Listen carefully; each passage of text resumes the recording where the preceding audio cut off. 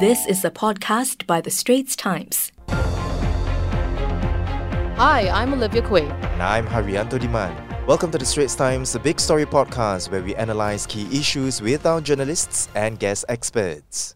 The latest Phase 2 heightened alert period was slated to end today, but as you know, some rules like on dining out have already been relaxed. And at the last press conference, the COVID-19 task force announced that from tomorrow, the capacity limit for large events will increase and more employees will be allowed back to the workplace. Let's bring in Professor Dale Fisher, Senior Consultant at NUH's Division of Infectious Diseases. Welcome back to the show, Professor. Given the current vaccination rate and number of people in ICU, Professor, do you expect further easing in other areas, perhaps, say, in social gatherings? Yeah, hi, thanks for having me back. Certainly the authorities couldn't have asked for more from the numbers. The total number of cases is down, the number of clusters is falling, the number of people in hospital has fallen, particularly as we've been able to move people out into the care facilities.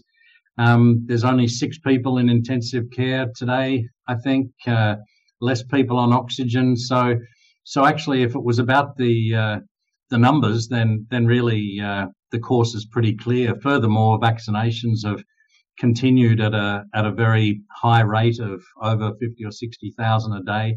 So the vaccination numbers are extremely enviable, I would imagine, by other countries with 82% of the population having one jab and 76% altogether of being fully vaccinated. So these are numbers other countries are aspiring to, and we're there and going past it. Even the 70-year-olds that we were worried about until recently, they're now 86% one jab. So kudos to everyone that's made that happen. Well, Prof, at the same MTF press conference about 2 weeks ago, Health Minister Ong Ye Kung said that by early September, 80% of Singapore's population is expected to be completely vaccinated, and that's when travel will resume. And Trade and Industry Minister Gan Kim Yong told Bloomberg this week that Singapore plans to set up pilots next month to allow vaccinated business travellers from some countries to enter. So, Prof, let's bring you back in. As Singapore shifts away from a zero-case strategy and transitioning to living with endemic COVID-19, how would this stance affect border control policies with other countries, which, are still emphasizing the zero-case strategy? So, firstly, I would argue that Singapore's actually ever had a zero-case strategy.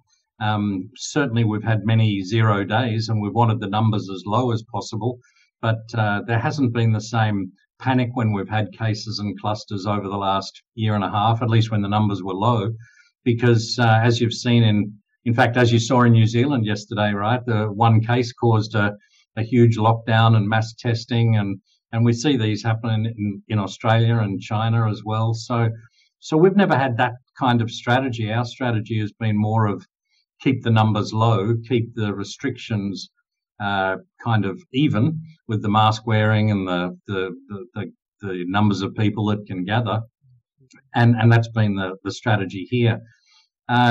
Going forward, though, it's most important to remove the restrictions which have the greatest impact in terms of society and the economy.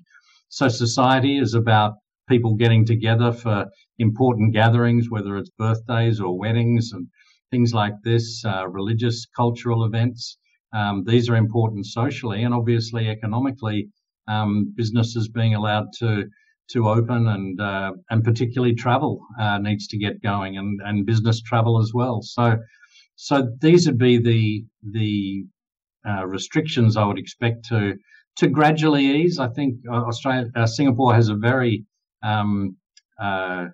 nice graduated approach to opening. It'll be one step at a time, have a look around, make sure everything's going okay, take another step. So back to the question, I do expect the travel restrictions to start easing. Those countries that are zero tolerance of cases, though, they won't actually want us. If they've still got a zero case tolerance, then we will still have to go do quarantine going there, because we're going to have transmission and we're going to see our numbers go up. But because we're so well vaccinated, it's going to be of a mild disease.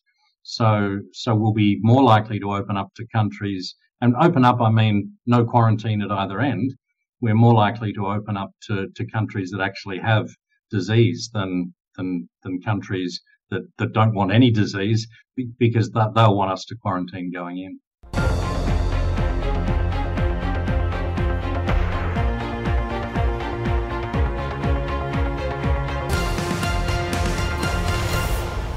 That was an SPH podcast by The Straits Times.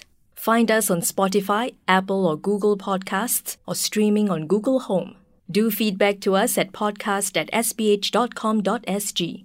You can also check out more podcasts on various topics at The Straits Times, The Business Times and Money FM 89.3.